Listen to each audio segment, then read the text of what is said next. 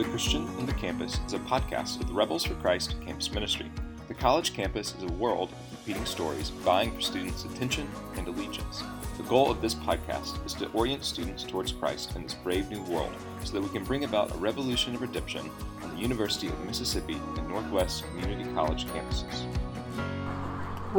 This is not a part of tonight's lesson, but just like one little kind of nugget of encouragement I have for you is it's really easy at this point in the semester just to try to get through it, right? Let's just enter the grind, let's just push through, let's just get done with this thing. And one thing that I've always found to be true is that God maybe works the most drastically and the most profoundly towards the end of a semester, right? You may be done with this semester, right? You may feel like it's over. You may feel like I'm just pushing through to the end, or maybe you've kind of set yourself up to where you're just coasting towards the end. But know this great truth. God is not done with this semester. God is not done with this semester in your life. God is not done with this semester on the college campus. God is going to still be moving and shaking and bringing about his kingdom, whether we think he's through or not, right? So that's just this free advice that I wanted to pass along to you at this point in the semester. And that's just something I've always found to be true. I'm going to be honest, I think it gets exceptionally true during finals week. And you should study here during finals week because I think God's going to do some really fun things in terms of just building our community and yada, yada, yada. So, with that said, tonight our text is Mark chapter 7, verses 24 through 30. I encourage you to take out your Bible, and take out your phones, get on your Bible app, and go ahead and turn there or scroll there. It's a short story, but it does contain actually one of the most controversial sayings of Jesus in all of the Gospels. It's, by the way, that's going to be verse 28. My goal tonight is to simply just get us immersed inside of this text and then have us ask three questions. And those three questions are this. First, what do we learn about God? Second, what do we learn about humanity? And then three, what do we learn about the Christian faith as we immerse ourselves inside of this text, as we immerse ourselves inside of this story? But because this is a weird text, because this does have one of the more, if you've ever seen the hard sayings of Jesus list, there's you can look it up on Google,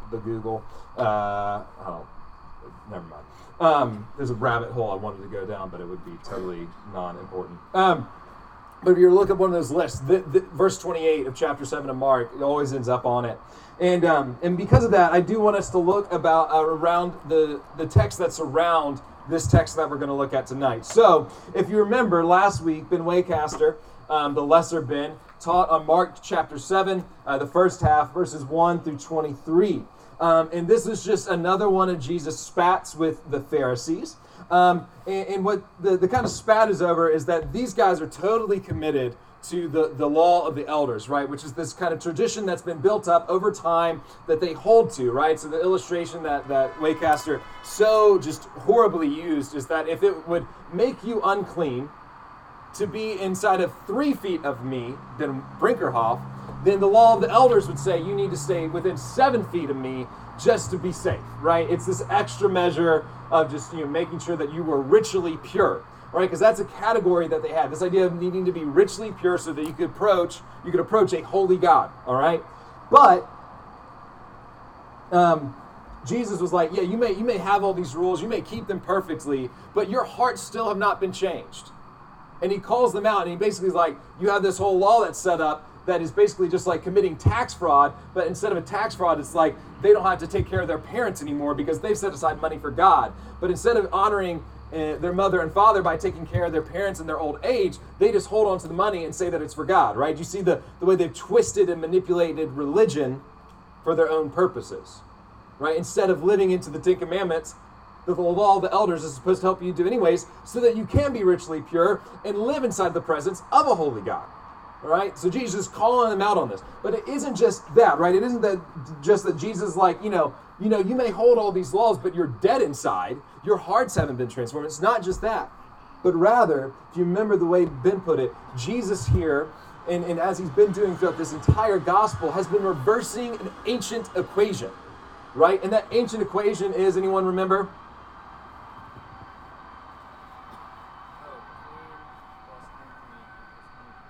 Yes, clean plus unclean equals unclean. But Jesus turns that into clean plus unclean now becomes clean. Right? When Jesus touches unclean things, right? He touches a leper, what happens? The leper gets healed. When the woman reaches out who has bleeding, which would make her extremely unclean, she hasn't been able to go into the temple in the past 13 years, and she reaches out and touches Jesus, he's supposed to become unclean. But what actually happens? She is healed and she becomes clean, right? So Jesus is reversing this ancient equation, and we're about to see in our story a manifestation of that. One of the great movements happening inside the gospel is this movement of the Gentiles from being unclean to clean.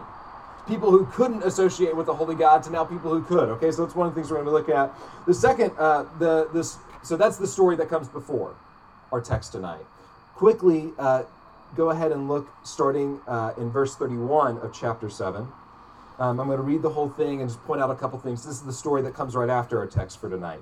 Then Jesus left the vicinity of Tyre and went through Sidon down to the Sea of Galilee and into the region of the Decapolis. Anyone remember when you hear the word Decapolis, what does it mean? 10 cities, right? Deca, 10, polis, cities. All right, why do we know this? Because Deca means 10. Yeah, no, but why, where have we run into this before? Anyone? Elise, why do we know this? You taught on it. Come on. Legion, the demon Legion was cast out in the Decapolis, all right? There some people brought, and this is, by the way, a Gentile region, right? It's a Gentile region, but it's still inside of Israel, and that'll matter in a minute. Verse 32, there are some people brought, some people brought to him a man who was deaf and who could hardly talk. They begged Jesus to place his hand on him. After he took him aside, away from the crowd, Jesus put his fingers into the man's ears. Then he spit and touched the man's tongue. He looked up into heaven, and with a deep sigh, he said to him, Epaphata, I don't know, which means be open. By the way, that's Aramaic. So, 35. At this, the man's ears were opened, his tongue was loosened, and he began to speak plainly. Jesus commanded the man to not tell anyone, but the more he did so, as so often happens in the Gospel of Mark, the more they kept talking about it. Verse 37, people, and this is the key, people were overwhelmed with amazement. He has done everything well, they said. He even makes the deaf hear and the mute speak. All right? So this is taking place in a Gentile region, all right? And this is what really, really matters here. So just to kind of unpack a little bit about what's happening, the whole idea of do you think spittle is a funny word? I think spittle is a funny word. All right, but that's what they always talk about. Do you not think spittle is a funny word? Am I just that immature? Okay. All right. Thank you. That makes me feel good that all of you think this is hilarious. So the way that they kind of conceived to spit is this is weird, but that it had healing or almost magical power, which is weird.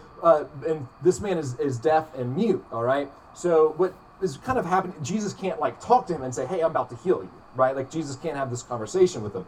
And then also Jesus is looking up. So what's happening here is Jesus is using the spit to kind of communicate to this guy, "Hey, I'm about to heal your ears and then your mouth."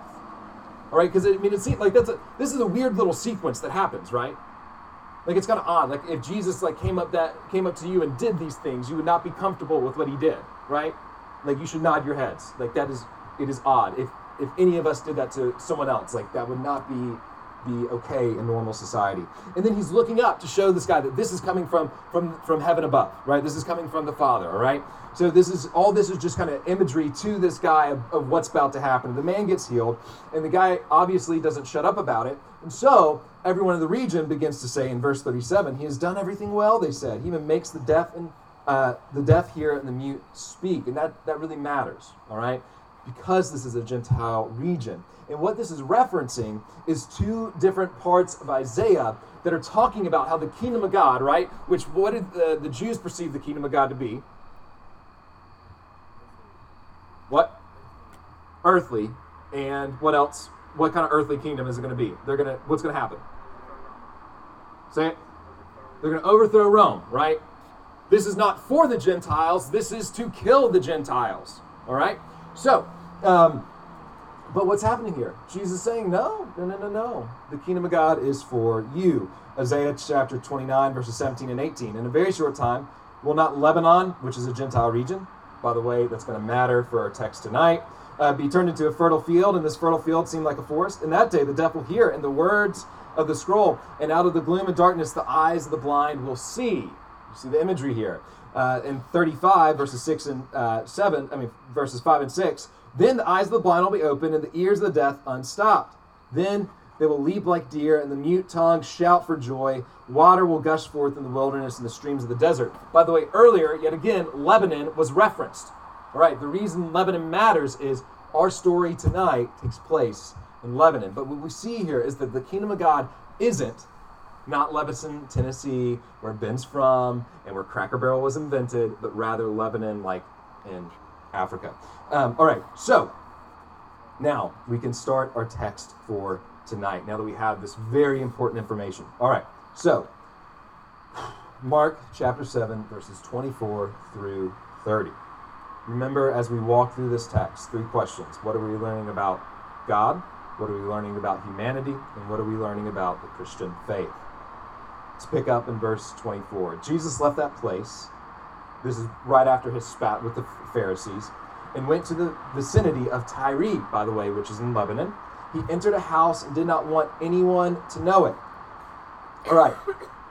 This is the first foreign trip of Jesus inside of the Gospel of Mark, right? So if you ever looked at one of the maps in your Bible and it's showing you Israel, this would take you off the map, right? This is the first time that would happen. He's taken off the map, all right? He's getting away from the Pharisees and their shenanigans, and he wants to get what? What does he want to do? Jesus left to rest. Thank you. Now, think about it for a second. If you're a Jew, where would Israel's Messiah work? Inside of Israel. And if he were to leave Israel, well, he is no longer needing to be the Messiah because he's not the Messiah for them, he's the Messiah for us. All right, so this is a great place if you're a Jew for Jesus to get some rest, right? Like in your brain, that makes total sense. All right, pick up in the middle of verse 24. Yet, he could not keep his presence a secret.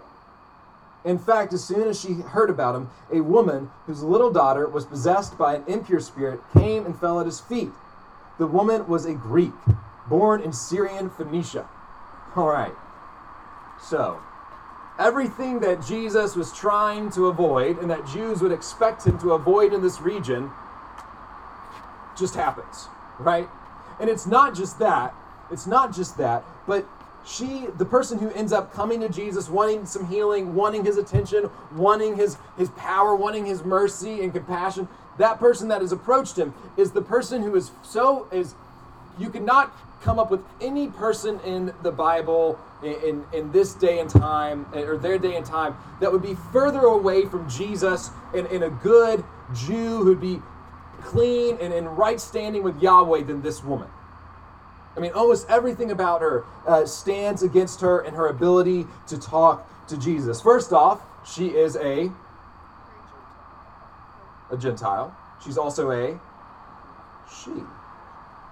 She's a woman. She's a Gentile woman. And her daughter has a what? A demon. As they put it, think in the terms we've been talking about, clean and unclean, pure and impure. She is a daughter with an impure spirit. Furthermore, just to kind of like ramp it up a little bit, Mark writes, the woman was a Greek, born in Syrian Phoenicia. So it's not just that she's a Gentile woman with a daughter with an impure spirit talking to Jesus. It's not just that. All those things are against her. She's totally unclean. She shouldn't be approaching a Jewish rabbi. It's not just that, but she's a Greek from Syrian Phoenicia. Syrian Phoenicia is this place that is called out by Old Testament prophets, basically left and right, and as well as in the Psalms, as this tormentor of Israel. It is the home of Queen Jezebel. Do we know Jezebel? Can I get a raise of hands? All right, there we go. We know Jezebel, who killed Israel's prophets and also tried to kill the prophet Elijah. All right, 1 Kings 16 through 18 kind of tell this story of how she's trying to do that. but also that this is a place that constantly, not just was killing their prophets, but was trying to lure Israel into idolatry and to worship of false gods. All right? And so if you're a Jew and you hear that this woman, this Gentile pagan woman, a Greek from Syrian Phoenicia, and you hear that her daughter has an impure spirit, you know what your first thought is? Well, rightfully so. Of course she does. She deserves it. She's unclean. Of course her daughter would have an impure spirit. What else would mark their house? Pick up with that in mind in the middle of verse 26. Even against all these odds that she faces, she begs Jesus to drive the demon out of her. First, let the children eat all they want, he told her. For it is not right to take the children's bread and toss it to the dogs. Is that what you expected Jesus to say? I was calling it verse 28 earlier. Obviously, it's 27. This is one of the hardest sayings of Jesus. There are three really bad ways to interpret this verse. Let me play them out for you very quickly. One, some people seriously suggest this. One option is that Jesus is a racist and that he shares in the Jewish contempt for pagan Gentiles. All right, we can very quickly debunk this because as we read the rest of the story, we'll see that he heals her daughter. And more so, he wouldn't find himself, if he was a racist, inside a Gentile's house, and nor would he even talk to this woman. All right, he's about to engage in some deep conversation with her. Also, he wouldn't go to the Decapolis and heal this blind and deaf man. All right, that wouldn't have happened either. Second option, all right, he's not a racist. All right, and glad we marked that off. Jesus is not a racist. The point of tonight. Second, some people will suggest that grace is limited, that God's grace is somehow limited, and that it's kind of like the zero-sum game, that if he heals this Syrian Phoenician woman, there's some Jew in Israel that doesn't also get healed, right? Like the mercy that God has is somehow limited inside of Jesus, so if he gives it to this woman, he can't give it to somebody else. Yet again, that is this horrible interpretation. What was the imagery that's used there? Breadcrumbs, right? What did Jesus do just a little bit earlier with bread? Someone say it. Yeah, they fed the 5,000. All right. Jesus has unlimited bread, and the imagery here is therefore has unlimited mercy. All right. We are not playing a zero-sum game, right? We're not playing a zero-sum game. Third, Jesus is joking. Now, this one's pretty tempting for me. All right. I like to think that Jesus was sarcastic and that Jesus was just kind of sarcastically saying this to this woman. The kind of whole narrative, though, doesn't really lend itself to that. And even if Jesus is joking, you still have to kind of ask the question, well, is this a serious joke or is it like a not serious joke where he's kind of like saying this and being like, haha, or he's saying this but he's like, yeah, but I really mean it, right? It doesn't really solve the tension that we find ourselves in, right? Jesus just called this woman a dog.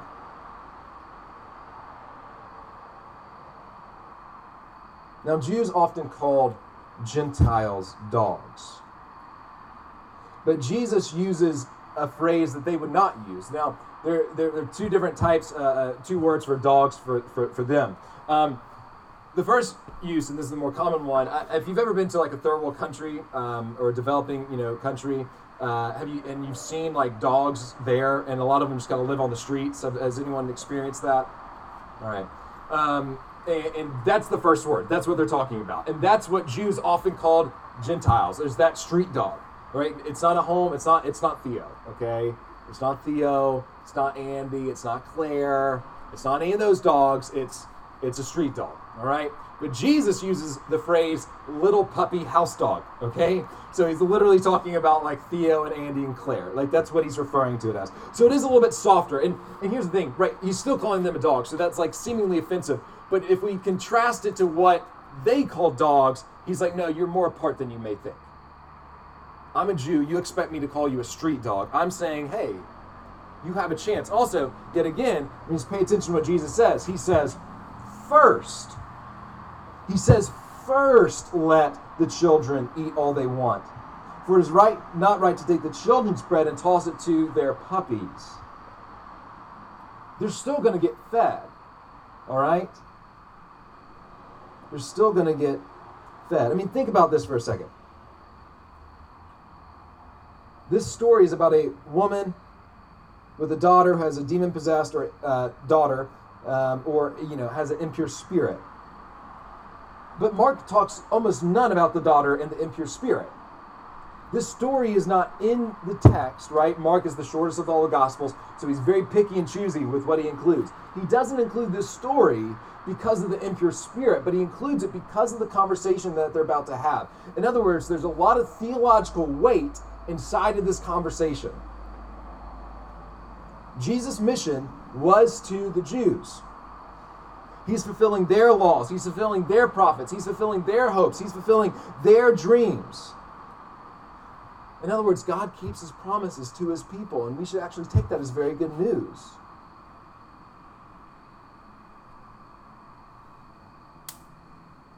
But notice when he says first, that's a street dog. But notice when he says first, he's implying that this isn't about either or, but about sequencing. Right? This story actually finds itself in the middle of two feedings. We read about the feeding of the 5,000. That was to Jewish men who wanted to revolt. The next feeding is actually what we're going to talk about next week. It's at the beginning of chapter 8. And it is to 4,000 Gentile men. Do you see the imagery there? You first feed the Jews, and then the Gentiles. This is about sequencing. And this is something that we see all over Scripture. Let me just take you to Romans chapter 1, verse 16. I'm not ashamed of the gospel. This is Paul writing to the church in Rome. I'm not ashamed of the gospel because it is the power of God that brings salvation to everyone who believes. And we usually stop right there. But the second half of 16 is first to the Jew and then to the Gentile.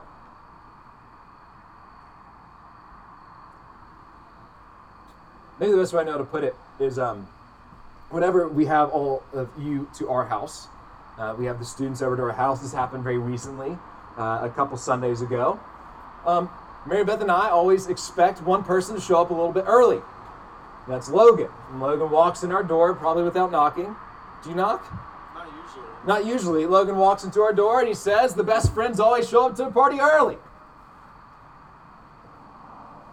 That's what's happening here. This woman is showing up to the party early. She was invited at 6 and she showed up at 5. All right? Does that make sense? It isn't that Jesus does not have compassion and mercy for the Gentiles. It's just that I've come to the promised people of God. I have to fulfill the promises God made to them first. Well, let's pick up in verse 28 and see how she responds. Lord, she replied, even the dogs under the table eat the children's crumbs. This is the only time in the Gospel of Mark that Jesus is addressed as Lord by another person inside the narrative. Mark will call him Lord, but only time inside this entire narrative that someone else calls him Lord.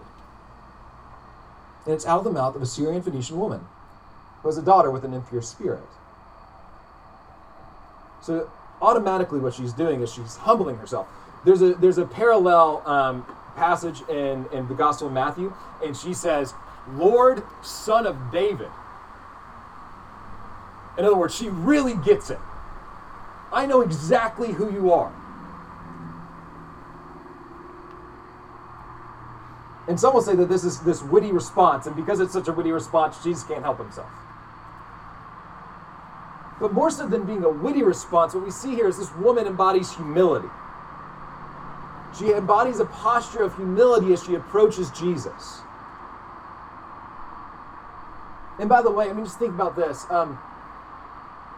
We often don't have clarity of thought because we don't have humility, right?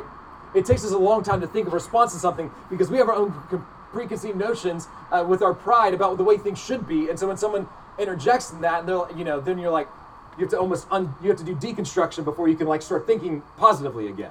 This woman comes with no pretense to Jesus. She comes with this posture of humility, so she's able to say, you're right, Lord, I am a dog. I still get crumbs, don't I? Do you get that? You see this posture of humility and how that allows her to respond to Jesus in this way. So let's pick up verse 29. Then he told her, for such a reply, you may go to the demon. You may go. The demon has left your daughter. Verse 30, she went home and found her child lying on the bed and the demon gone. All right. So as we've immersed ourselves in this story, right? 3 questions. What do you learn about God? What do you learn about humanity? And what have you learned about the Christian faith? I want you to actually answer this like out loud and try to talk loud so that people can hear you.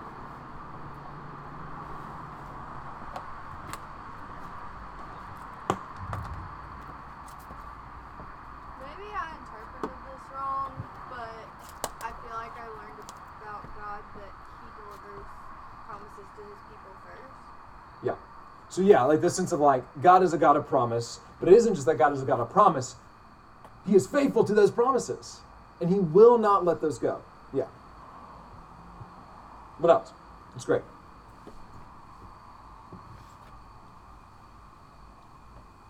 Maybe it's that like membership into being God, one of God's people, is not like exclusive, And she came at it with humility. And she called it God, and by the end of it, she had kind of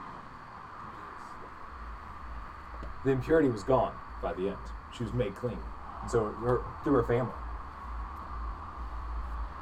And she, before anyone else in the Gospel of Mark, gets it. Right? It's great. What else? Which, by the way, sorry, if you go back to that verse in Romans, right? I'm not ashamed of the gospel because of the power of God that brings salvation to everyone who believes. What does she do? She believes in Him, right? She put her total faith and trust in Him. Right. Keep going. This is great. What else? I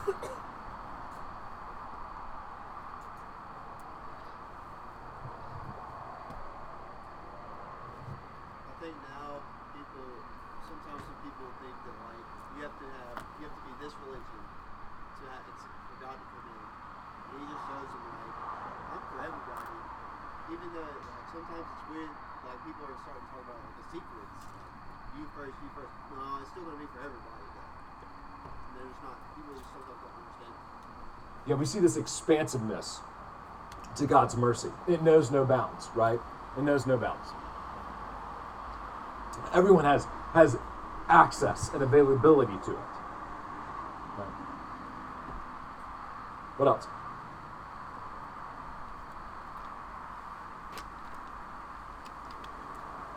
What do you learn about humanity and the Christian faith as well? Everyone's answered about God, it's great. And you can still answer that. But what do you learn about humanity and the Christian faith? I think it's like interesting, and this is like not part of like the actual, but like Peter, Marcus, Yep. Peter's thoughts on this, and Peter, according to Acts, was one that definitely catered more to. He got called out even for catering more to the Jews, and so I think it's interesting that like, and he may have even been there for this entire thing and still missed out. Yeah. The message was, and he was until later. But I think like we as disciples of Christ often miss out on what God's trying to tell us at a point in time. And for Peter, that recognition of what the message was didn't come until later in life. Yeah. Whereas we still have a chance to. Peter has to have this full vision in Acts from God of like the unclean animals and like basically take and eat. You can eat all of them. And even after that, he still messes up with this, right? Which, by the way, Peter, as Ben was telling us, is the one who passed all these stories on to Mark. It is someone who we would still hold as a paragon of faith, someone that we should emulate. That should, like, the amount of grace that God has, not just for outsiders, but for those of us who mess up on the inside, should also be really encouraging, right? Really encouraging. So yeah, thanks for bringing that up. What else? That's great. That's really good.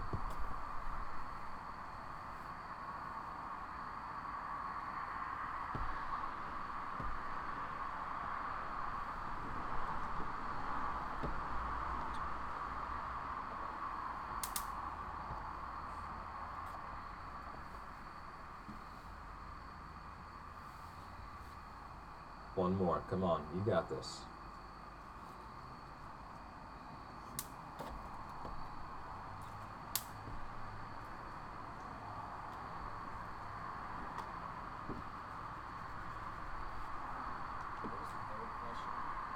What do you learn about the Christian faith?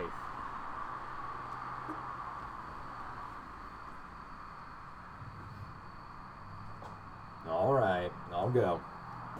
Okay, let me just answer each of these questions really quickly, and then we'll split you up into groups and have you pray over one another. We've already kind of brought this up, but the love of God, the mercy of God knows no bounds, right?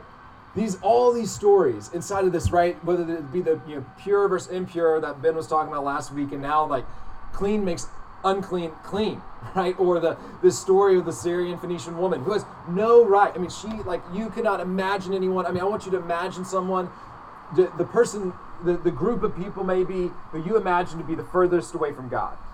Picture those people. Whoever you think, or like just intrinsically as a group of people, are maybe the most far away from God. That's who these people are. That's who this woman is. And Jesus still has mercy on them.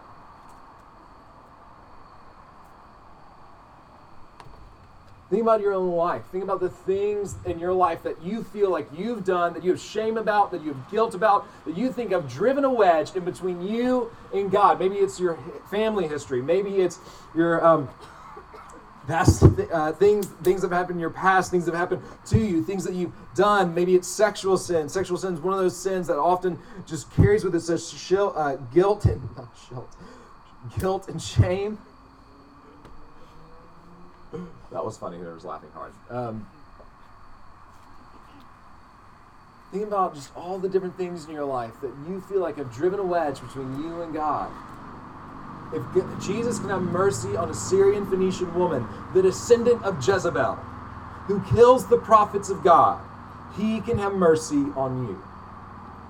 No questions asked. If she gets to be around the table, so do you. The grace and mercy and love of God knows no bounds. Secondly, what do we learn about humanity? I think what we learn about humanity is that we tend to demonize the other when we often shouldn't. Yet again, I want you to think of that same exact group. The group of people that you perceive to be so far away from God. So the group of people that have chosen over time to wedge them, to put a wedge between them and Yahweh. Imagine them. They too have grace and mercy available to them if they're willing to come to Jesus. No questions asked.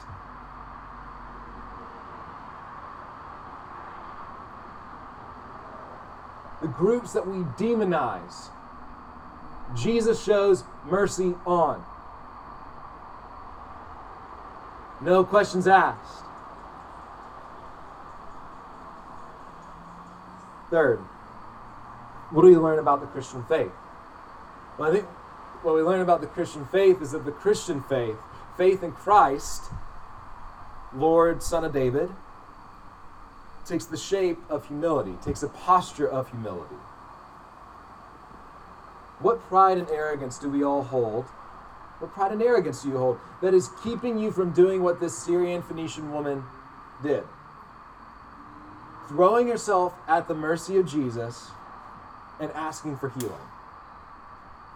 Right? Think about the things in your life that are harming you, that are plaguing you, that are the sin, the frustrations, the past trauma that you have. Think about all those things, and think about the pride that you have that won't allow you to bring those things to Jesus and say, Jesus, please heal me. Get rid of this impure spirit.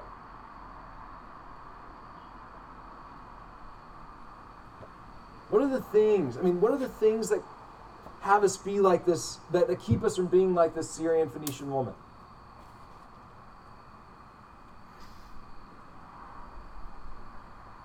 What are the things that keep us from being willing to be called a dog? Recognizing that we're not really worthy, but we still get to be at the table.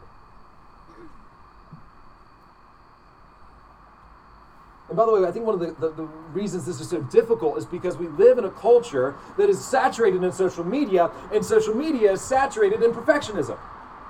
When you look at someone's social media feed, all you see is the perfect aspects of their life. Right? And when we see that, we think we too then have to be perfect. And then we translate that somehow to God. But the good news, right? The good news of this story, the good news of the Christian faith, is that we don't have the same transactional relationships that the world has. Where we come having to be perfect to present ourselves to society. That's not the narrative that we see here, is it? But rather, we just get to throw ourselves, Syrian Phoenician woman, dog, undeserving, at the mercy of Jesus, with the posture of humility. We just get to accept the mercy that God shows us. What I want us to do to close out tonight is break up into groups, and I want you to ask these two questions. They aren't about humility, but I think they're going to take a lot of humility for us to answer and answer well. The first is this. What is one area of your life where you think that you have a wedge between you and God? And how can God overcome that? Or how can you allow God to overcome that? How can you embody a posture of humility so that that is no longer a wedge, right? So what is that one area of your life where you feel like there's a wedge between you and God, right? Secondly, name a group of people that you think are unworthy of God's mercy, right? This is a hard question. This one's going to take humility. Name a group of people and then pray for them.